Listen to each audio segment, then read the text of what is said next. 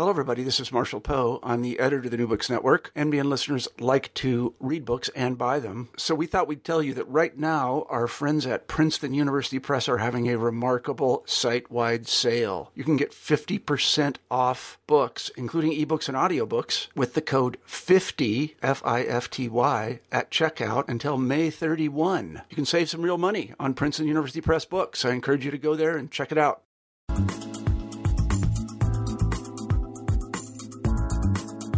Hi, everyone, and welcome to the New Books Network. This is your host, Paul, and today we're going to be talking with Mr. David Ewalt, the author of Dice and Men, the story of Dungeons & Dragons and the people who play it, published by Scribner. Welcome to the show, David. Thanks for having me. Absolutely. So, as is the custom on the New Books Network, maybe you could just start with a little bit about your background in general, and then maybe specifically with gaming and Dungeons & Dragons.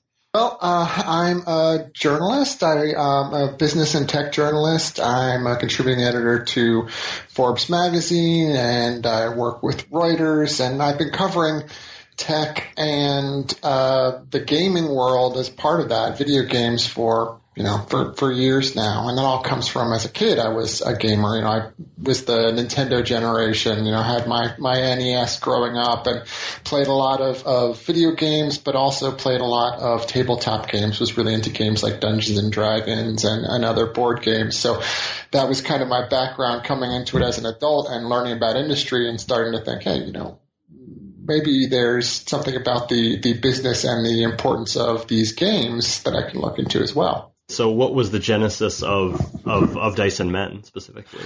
Well, I guess where it really came from is, so I was an editor at Forbes, and I was covering the video game industry for them, and it was an area that Forbes had never really covered before. But video games has become such a large industry. I mean, it's a $60 billion global business. It's bigger than TV, bigger than music. So I was picking up a lot of this coverage and writing about video games, and I started going to industry conventions, and just to kind of get to know the people in the industry and get to know what the issues were. When I would meet video game executives, people from companies like Electronic Arts or Activision Blizzard, and when I'd meet top designers, I would ask them, some of the same questions. And one of the questions I asked everybody was, well, what made you want to make video games for a living? Why are you doing this? And overwhelmingly, 8 or 9 times out of 10, the answer was, oh, I played a lot of Dungeons and Dragons when I was a kid. And it struck me so strong. And just wow, this game was really important and influential, not just in people's lives. It means a lot to the people who played it.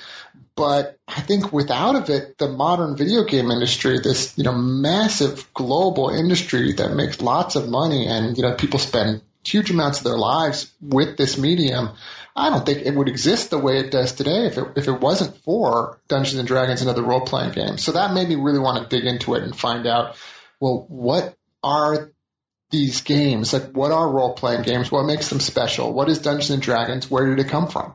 It really is. So that segues really nicely into my next question, which, although, entire books have been run this, and including your own in part, just broadly speaking, what are the kind of origins of D&D? It has some really fascinating background in wargaming, which you talk about a little bit in your Google talk that you gave. But where does this unique game owe its heritage to? Well, it's really, as you mentioned, this comes out of the realm of war games. And people hear that name, they don't often know what to think. But war games were really a particularly, they were a real quantified kind of game and pastime in the past. Today you hear war games, you think the army's doing something out in the desert. But war games really go back to chess. I mean, chess was invented as kind of a board game analogy for a real battle. It was a way to think about, these are the players on a battlefield. These are how units move in relationship with each other. And this is how a battle plays out.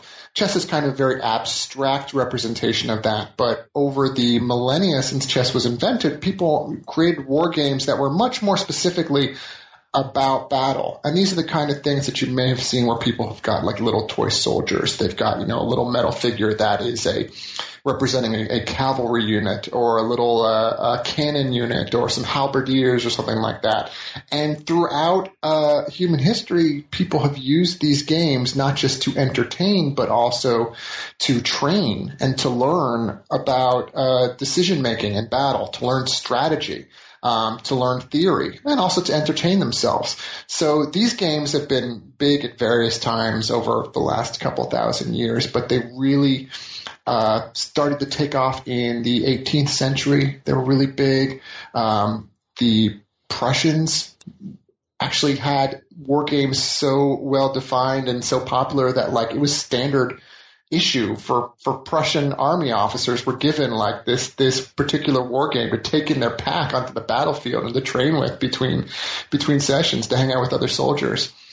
So long story short, a lot of these games came back to the United States after the World Wars, and you had this environment in the U.S. where a lot of veterans had fallen in love with these games and just liked playing them for fun. And that sort of environment of people who like thoughtful games that represent something bigger than just what's on the table. There was a whole community of these guys, around the U.S., particularly in the 50s and 60s, and that was sort of the fertile soil from which role-playing games started to be born. These guys who were just really dedicated hobbyists who liked war games and wanted to build something better. What makes D&D so unique was the idea of role-playing, or a fantasy role-playing game, which is this combination of both acting and gaming at the same time. Was that a completely new thing that people like Arneson and Gygax invented in the 1970s, or did it have was there a precedent for that was somewhat close to that idea of role-playing? Yeah, that's one of the things I was really surprised to learn about D&D, is that there was a real intellectual leap that happened here. And these games, nothing like it had ever really been made before. And it helps to understand when we're talking about war games, these are always, a guy is playing on one side. I'm in control of this army. I've got a bunch of lead figurines. Each one of these figurines on the table represents an entire battalion. These are my halberdiers. These are my cavalry. Games had always been played from like this sort of third-person perspective of I'm controlling different units, different groups. I'm sort of the omniscient overseer pushing these things around the board. The thing about role-playing games is somebody said, well, sure, I love controlling an entire army, but wouldn't it be cool if I could just control one of the soldiers? Couldn't I just be a hero? Instead of being an entire army, I want to be one guy, one interesting guy. And why does that even have to be one guy from history? I don't want to just be one French soldier. What if I'm a wizard? What if I'm a knight? Like, what if I'm one of these great heroic fantasy archetypes and I'm just going to control that one character? I am this guy. And that was sort of the big intellectual leap of going from this is a game where I'm controlling lots of units to this is a game where I am this player. I am this guy. He is my sort of embodiment in the fantasy world or in the game world.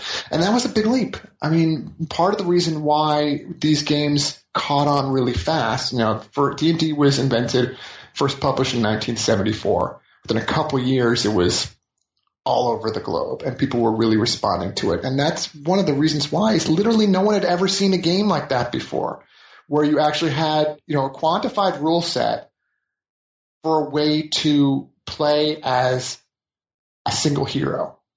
And it got even more exciting because that single hero wasn't around for just one game. I might play a game of chess or a game of Monopoly or whatever, but, 2 hours later after the game is over, we walk away from the board and it's forgotten.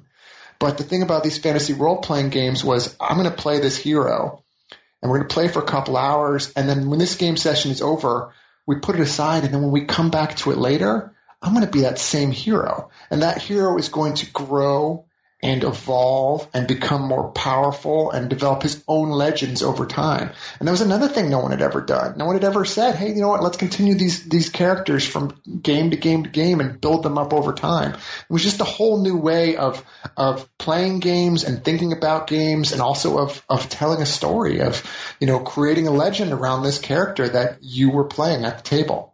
It's interesting when you talk in the book about Tolkien and the Fellowship of the Ring and this idea of almost a balanced party with a fighter and a magic user and a thief who are all coming together to accomplish some sort of goal. And I find it interesting that Gygax, the creator of D&D, actually didn't like Tolkien. He thought that Tolkien was sort of a plodding author to read and that there wasn't enough action compared with, I guess, some of the more pulpy kind of fantasy, Conan and Lovecraft's works and things like that Gygax was into. But it seems hard to escape Tolkien's influence at the same time when you look at Dungeons and Dragons, does it not? Yeah, there's a strong influence there. You know, Gygax was a big fan of writers like Robert E. Howard from the Conan books and Fritz Leiber, and, you know, those were the authors that he preferred. But I tend to think that, you know, Gygax used to say that he was not influenced by Lord of the Rings at all. I believe that he didn't like Lord of the Rings very much, but it's real hard to deny the influence that Lord of the Rings probably had in this game. I mean, early editions of Dungeons and Dragons, you could play as a hobbit. Like, literally, hobbit was one of the races you could play as.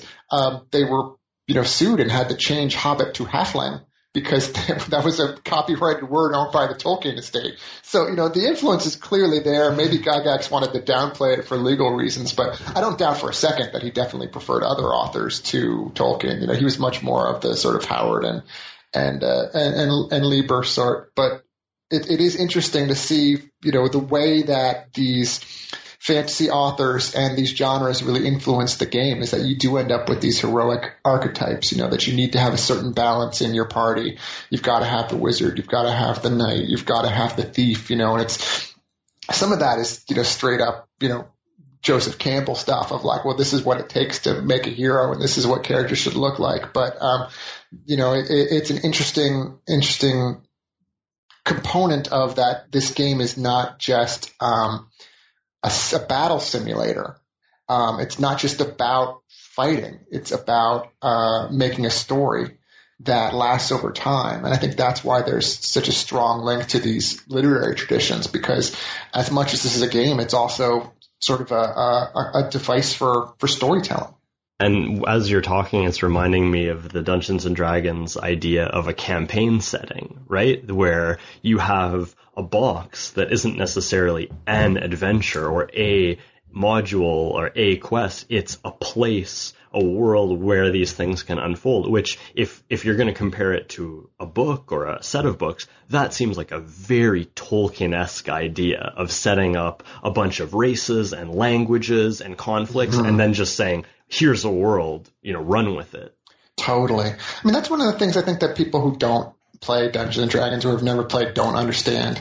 They think that, okay, well, this is a game where I get it, you roll some dice and you sort of simulate battles, you know, you go out and fight orcs. Look at this from like a business perspective. If I'm a company, let's say I'm running TSR, Gary Gygax's company, which published Dungeons and Dragons. You can create the rules that tell people, okay, this is how you go out and fight an orc. Here's how you win these battles. But once you sell the rules to people, well, now they know how to play. You know, what are you going to sell them next? So what Dungeons and Dragons was really about, and where, you know, the money really came into the company, was creating worlds for people to play in. Gygax, I think, is so fondly remembered not because he created rules that people liked, but because he created worlds that people liked. He most famously, you know, Gygax's own campaign setting was this world of Greyhawk, and he had castles and lands, and there were famous characters and heroes in it, and some of them were characters that came from his own games. You know, his players would invent these characters and they'd work their way into the world, and then when he would publish adventures and world settings at TSR, these would be, this is the color. This is the world that makes up where you're going to play. And so that was the majority of the business of what TSR did, was not selling people rules, but selling them settings, selling them adventures, selling them stories. And I think because that became the focus of the business, because that was a way for TSR to keep making money off of clients, it also reinforced the idea that this is a storytelling game. It's not just, okay, sit down and I fight you and I won, game over. It's really about story and about myth and about building a really interesting and convincing world for the players. Absolutely. And the players themselves seem to have changed somewhat, or perhaps dramatically, during the history of Dungeons and Dragons, which I think would have had, is it over 40 years old now? Is my math right? Yeah, it's 43 years. Yeah, 43 years. Yeah. So, I think Dungeons and Dragons was initially definitely the domain of white, 20 to 40-year-old, middle class, bright people who are maybe a little socially awkward. But I think this seems to be changing really dramatically, even since I was acquainted with the hobby in the early mid-90s.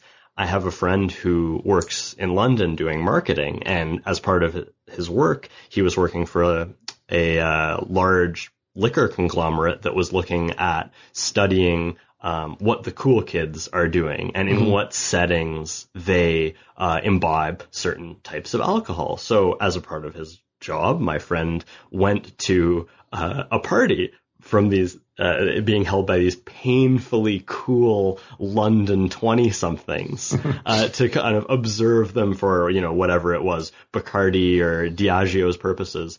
And they were talking about their Dungeons and Dragons campaign. That's right. Great. That's pretty different to me, right? Yeah, it's interesting how much the game has evolved. I mean, like you said, when it started in 74, it was coming out of this wargaming community.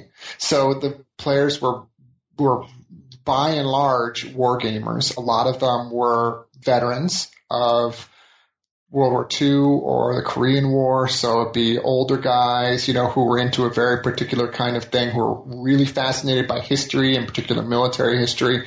But when the game started going mainstream, I mean, in the early 80s, this game was a massive phenomenon, and you could buy it in toy stores. I mean, most kids, including me, we got the first edition, going into KB Toys or into Toys R Us or something and buying it off the shelf just right next to Monopoly or something like that.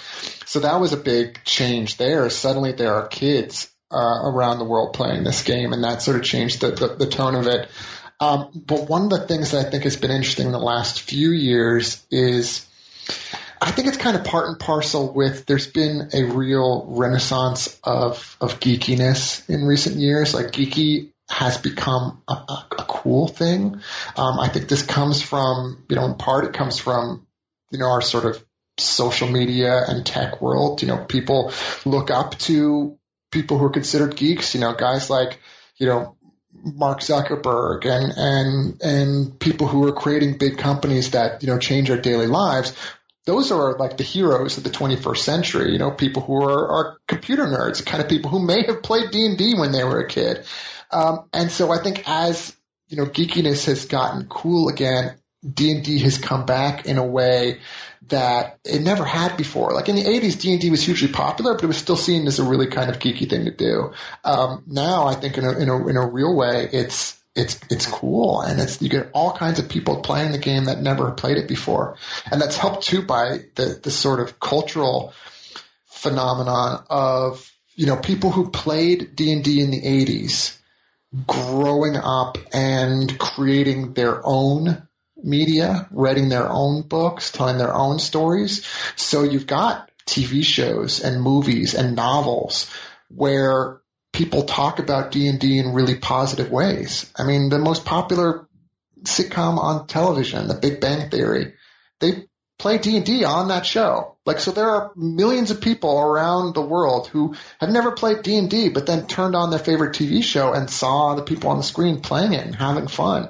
And I think that really opened up the audience for the game, and a lot of people were open to playing it and started playing it, which they never have before. It seems like not only has D&D's audience evolved, but D&D itself has evolved. I was wondering if you have any thoughts on D&D as a game and how you have observed it change from, really early days, 1974, 1979, those really early editions through second edition, third edition, fourth edition, fifth edition. What's happened there to the game?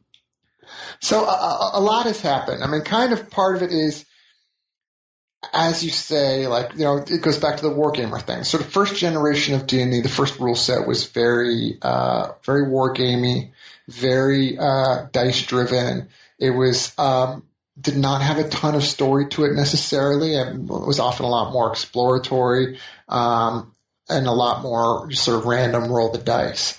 I think over time the game has become more story focused. Also, what you've seen is, I was saying earlier how, if you're the publisher of D&D, you can sell the rules once, and then you've got to sell setting. Well, that's true in the short run, but this is a game that's been around for 40-some years. So every, 5, 6, 7 years or so, the company who owns the game has come up with a new rule set. Just to, now you got to buy the rules over again, but also because they sort of tweak it to match tastes and players' interests at the time. So we're now on they call it 5th edition. There's been, depending on how you count them, there might have been a lot more than 5, but the current edition is kind of 5th edition. And each edition has sort of had their own strengths and weaknesses. Some are, more complicated rules, some are rules light. And this current one, I think, is a really great rule set. And it's interesting because I think they've pulled back on the actual rules in the sense that it used to be, anytime you want to do anything in the game, whether it's fight somebody or climb a tree or try to convince somebody to do something for you, like any sort of action in game, some of the earlier rule sets, you had to roll a bunch of dice. And some of the earlier rule sets, literally quantified all of those things. There would be specific rules for climbing a tree in some past editions. And that made for very big, weighty rule books. And for some players, that's awesome. There's a certain kind of player who really enjoys rules and quantification, and they want a system that tells them, okay, if you want to climb a tree, these are the exact rules you apply. These are the exact dice you roll. This is how you do it. The new edition steps away from all that. And so 5th edition kind of says, for a lot of stuff, you don't even need to roll any dice. There are no rules. We're going to put that power into the hands of the dungeon master. The dungeon master is the guy who is like the referee, who is telling the story and moderating the game for the players. And by taking away some of the rules and giving more of that power to the dungeon master, I think it allows the game to be much more story focused, to be much more about, okay, let's create these myths together. Let's create a legend. Let's create a cool story that we all enjoy and that we all can have fun with.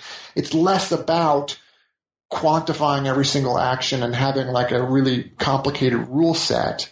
And it's more about let's tell a story together. And I think that's probably been the big trend over the years, is D&D become more about telling a story together. And that's probably also why the game has become more mainstream and been embraced by more players, because you don't have to be super nerdy, and also just you don't have to memorize, thousands of rules these days. You don't have to have 6 books that tell you how to climb a tree. Nowadays you can just tell your dungeon master, I'm going to climb that tree. And he says, okay, you're at the top of the tree. And it's been a shift, I think, towards mainstreaming the game, but also sort of emphasizing what's inherently good about the game, is that it's about creating stories. Yeah, I remember in, I think, 2nd edition, there was the Book of Wilderness, which would actually enable you to keep track of how many degrees Fahrenheit your character was at any given moment, and all the modifiers for whether he's wearing furs and the humidity outside. And so that definitely seems like the one extreme that you're talking about there. Versus that, that's obviously very different from how things seem to be today with 5th edition. And those games, those super rule-heavy games can be a lot of fun. And people have not abandoned the old rule sets. I've gone to conventions and met people who play. There are still people who've been playing like the 1974 original D&D rules, who've been playing those for 40 years and have never played anything else. There are still people that are playing the 1989 rules, Advanced Dungeons and Dragons, 2nd edition. There are still people playing that, and they enjoy it. And those games are fun for a different reason. Like the really rule-heavy games I've found to be entertaining because it feels sort of like maybe it's less story focused, but I find the appeal kind of like it feels like hacking or like solving a puzzle. And it's exciting to look at those giant piles of rules and find yourself in a situation, like, oh, we have to kill this dragon, or maybe it's just like we have to, get out of this room. But it's really interesting to sort of sit down with a giant rule set and say like, okay, how can I bend these rules to my will? Like, I know that this is the rigid framework that I exist in. How can I figure out, what rules can I apply to make this work for me? And it's very much sort of fits that, kind of geeky, computer programmer. Like, there's a reason why a lot of D&D players, come from like these tech backgrounds. It's because it sort of fits into that mindset and that way of thinking of like, if you're good at creating computer code, you're probably good at sitting down with some of these rule sets and figuring out like how to hack together a strong character and how to win an adventure. It's a different kind of gameplay, but it still can be very fun and engaging in its own way. Absolutely. It seems that a lot of modern mainstream leisure activities, like you were talking about gaming, literature, film, owe a debt of gratitude to Dungeons and Dragons. Tim Kask, one of the early editors on D&D, joked about sending a letter to J.K. Rowling, the author of the Harry Potter series, and say, hey, mind throwing us 0.1% of your royalties because you kind of owe us. Where do you see D&D's influence these days? Any unexpected areas that you've seen the D&D tendrils going into? Sure. I think it's one of the things as I was writing the book that really started to surprise me was just how pervasive D&D's cultural influence is. To start with, I think D&D helped mainstream fantasy fiction. Certainly people read and consumed fantasy fiction before D&D. I mean, we've talked about the Conan books and Lord of the Rings and stuff like that, but they were still relatively sort of, niche-y, college students and geeky types and people like that who are into science fiction and stuff like that. D&D helped fantasy fiction move into the mainstream because so many kids in the 80s were playing D&D. Like, that made them receptive audiences for these stories about knights and wizards and heroes. And so at a very basic level, I think, our modern landscape where you've got, Game of Thrones being one of the most popular TV shows out there and, fantasy movies and things like that. I think that owes a huge debt to Dungeons and Dragons sort of mainstreaming this genre. Within that, there's a lot of things that specifically, there are ideas and concepts in fantasy fiction today, which really came from D&D. If you play a fantasy game or if you watch a fantasy thing where there's a cleric, I mean, the idea of a cleric, meaning like a fighting priest or a priest who can use magic to heal people, that is a super common archetype in modern fantasy. You see it in video games, you see it in movies all the time. Clerics were literally invented for D&D. Like, that idea of a wizard, a wizard who has a god and who heals people through prayers, like that directly came from D&D. And now every fantasy game out there, you can always play clerics, and that wouldn't exist if somebody hadn't thought it up for D&D. Another related note there is, the modern video game industry, not just because kids grew up playing the game and then wanted to make their own games when they were older, but because this idea of I have a single hero and I'm going to play as this hero and I'm going to gain experience and get stronger, that came from D&D. That was a new idea for these fantasy games. And now, if you're playing Breath of the Wild, the new Legend of Zelda game, or if you played Skyrim or any of the other Elder Scrolls games or any of these huge video game franchises, that idea of I'm going to play a single hero and I'm going to get more powerful and gain experience, that's a D&D idea. So D&D, again, like the whole video game industry. But then, probably in the larger sense, the influences that I found most surprising was learning how many people who are not necessarily involved in gaming or fantasy, but who consumed D&D as a kid, went on to become content creators? So it's people like, on one end of the spectrum, you get people like the guys who created Game of Thrones, okay, the two producers who created that. They played D&D as a kid, and that got them interested in telling stories. The director of Iron Man, of all those movies, Jon Favreau, the famous Hollywood director. Jon Favreau doesn't make fantasy movies. He doesn't make anything that looks like D&D. But Favreau has said in interviews that he played D&D as a kid, and it was D&D that made him interested in telling stories. That idea of sitting down at a table with your friends and creating a story together, that made him want to become a filmmaker and a director. There's millions of novelists, who were inspired by their youth playing role-playing games, even if they're not writing about fantasy worlds. Guys like Junot Diaz, he's not writing fantasy novels. He's writing great books, and sometimes they have some geeky themes to them because that's who he is. But that's another guy who played D&D when he was younger, and it taught him how to tell a story. And there's just so many examples of that, of people who grew up playing this game and it inspired them to create.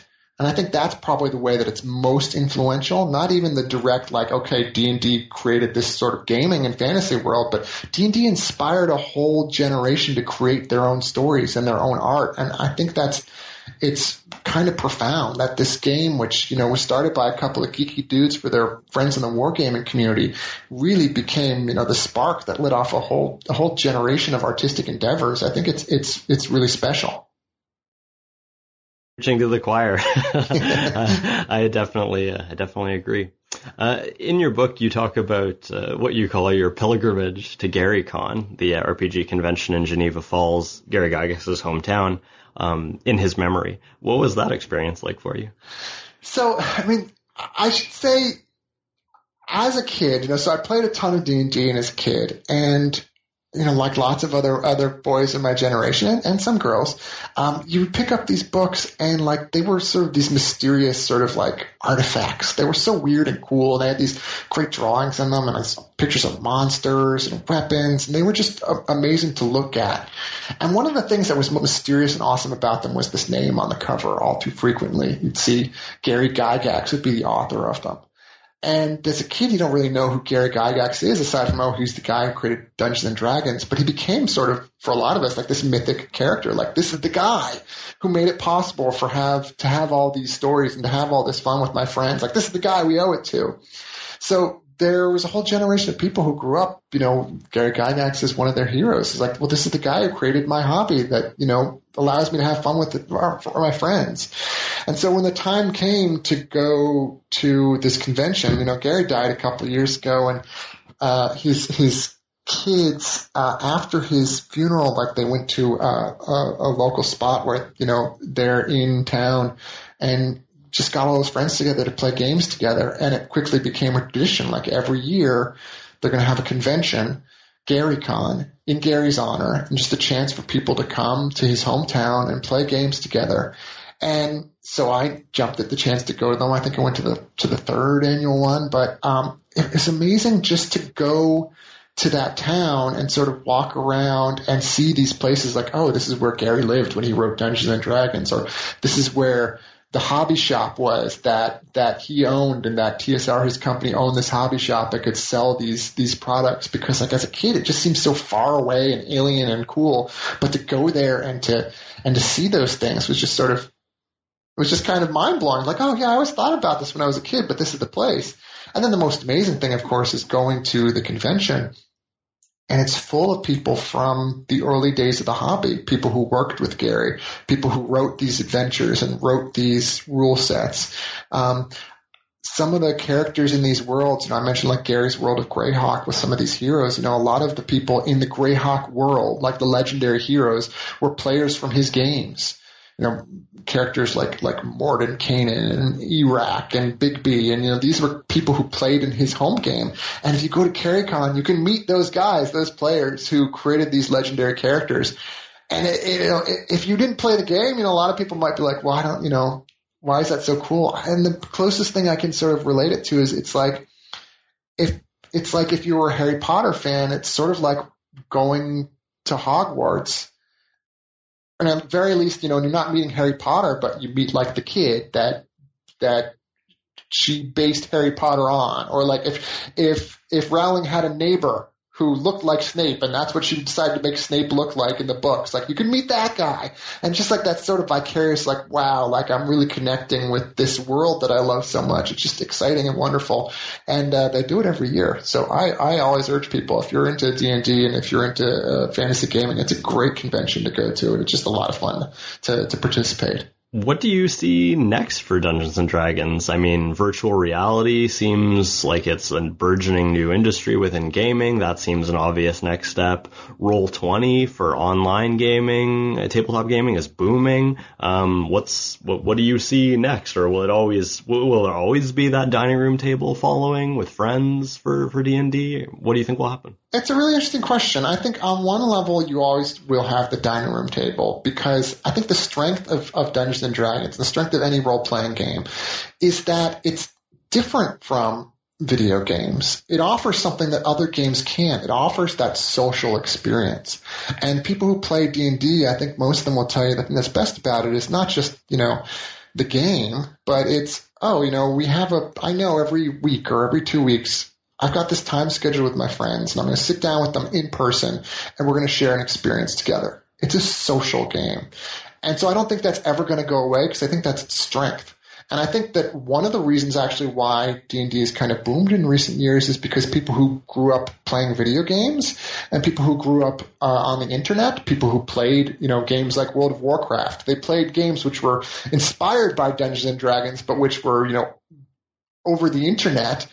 People who were into that then discovered, oh, wait, there's a game where I can do this exact activity, but I can do it at a table with people and have this social experience. Like, I think that's a new idea to a whole generation of gamers. They're like, oh, wow, it's so much fun to actually be in the same room as other people. And that's why they enjoy it. So I don't think that's ever going to go away, because I think that's one of the main draws. But as you point out, there are new technologies, things like Roll20, which is a web-based solution. It's kind of sort of like a video conferencing solution, allowing you to play D&D and to have this social experience with people around the world.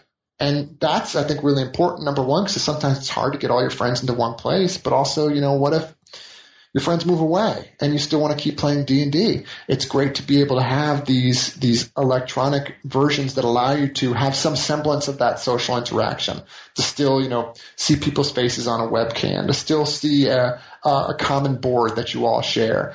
And I think technology is allowing us to do that in a whole new way. One of the other things that you mentioned that's super exciting is virtual reality, because as VR gets better, then we can really simulate and match that dining room table experience. If you and all your friends put on VR headsets and you all have your custom avatars and you log into sort of like a virtual reality game room, now I can I can actually sit at the table and I can look around. I can look left and see the Dungeon Master. I can look right and see some of my friends. And as VR gets better and better, I think it's going to come closer and closer to the actual in-person experience. And that's probably, the most exciting thing happening to the hobby right now. Is I'd love to see, there's already some really interesting VR implementations of role-playing games in D&D, but as these products get better and better and as virtual worlds get more accurate, I think you're going to have some amazing virtual reality implementations of games like this, and it's going to probably be the future of the hobby, because it's hard to get people into the same room once a week, but it's a lot easier if you can just be like, hey, no matter where you are, log on to the computer at 9 p.m. and we'll all meet up in this virtual game room. In the book, you talk about a campaign that you are playing in. The byline under your name says David M. Ewalt, level 15 cleric. Mm-hmm. And you also talk about dungeon mastering a game for your friends. What's the state of your D&D involvement today? So I'm still playing with the same group of guys that I wrote about in the book. It's hard, as I'm saying, it's hard to get together. We don't play as often as we'd like, families and jobs and things like that get in the way, but we still make a point and try to meet up as often as possible. The Vampire World campaign that I read about in the book did come to a conclusion. That was just like the story reached an end. Which is an interesting thing about D&D too, is that it doesn't, it can go on for years and years and years, but there can reach a narrative point where, at some point, Frodo tosses the ring into Mount Doom and the story comes to an end and you move on to something else. And that's what we did with Vampire World. We came to a conclusion with that story, and I've been meaning to write up a big, sort of summary of what happened in that campaign, which I'll probably get to at some point.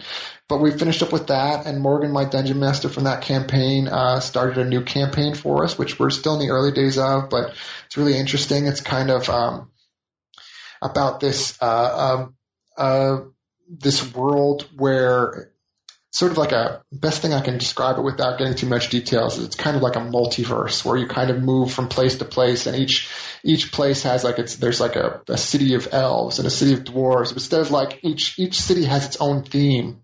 I'm not doing a great job of describing it, but it's an exciting way of playing, and because it allows for like each session, if we go to a different place in this world, it's kind of like we're moving from story genre to story genre, or from setting to setting, which is one of the cool things you can do in a role-playing game. If I'm playing a video game, a company has to program that video game, and they can say, okay, this is a fantasy setting. We're putting this in like a snowy landscape, and all the heroes are Vikings, and there are dragons.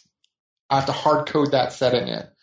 But in a role-playing game like the game we're playing now, like one week we can be in a sort of sylvan wooded area full of elves, and then as we continue our travels, the next week we're in like a dark, urban, grim sort of film noir cityscape, solving a mystery, and like you can't do that in other games, but we can get these really cool sort of convoluted and fascinating stories you can build in a role-playing game world. I'm also still running my own game as much as I can, the one I read about a little bit in the book. It's been interesting creating my own story that way and seeing how much the job of a dungeon master is kind of to create the overarching narrative and to say, okay, this is the world you're in, but a dungeon master can't always choose the direction the story goes. It's not like being a novelist. If I write a fantasy novel, I'm in charge, and I say how it begins, what happens in the middle, and how it ends.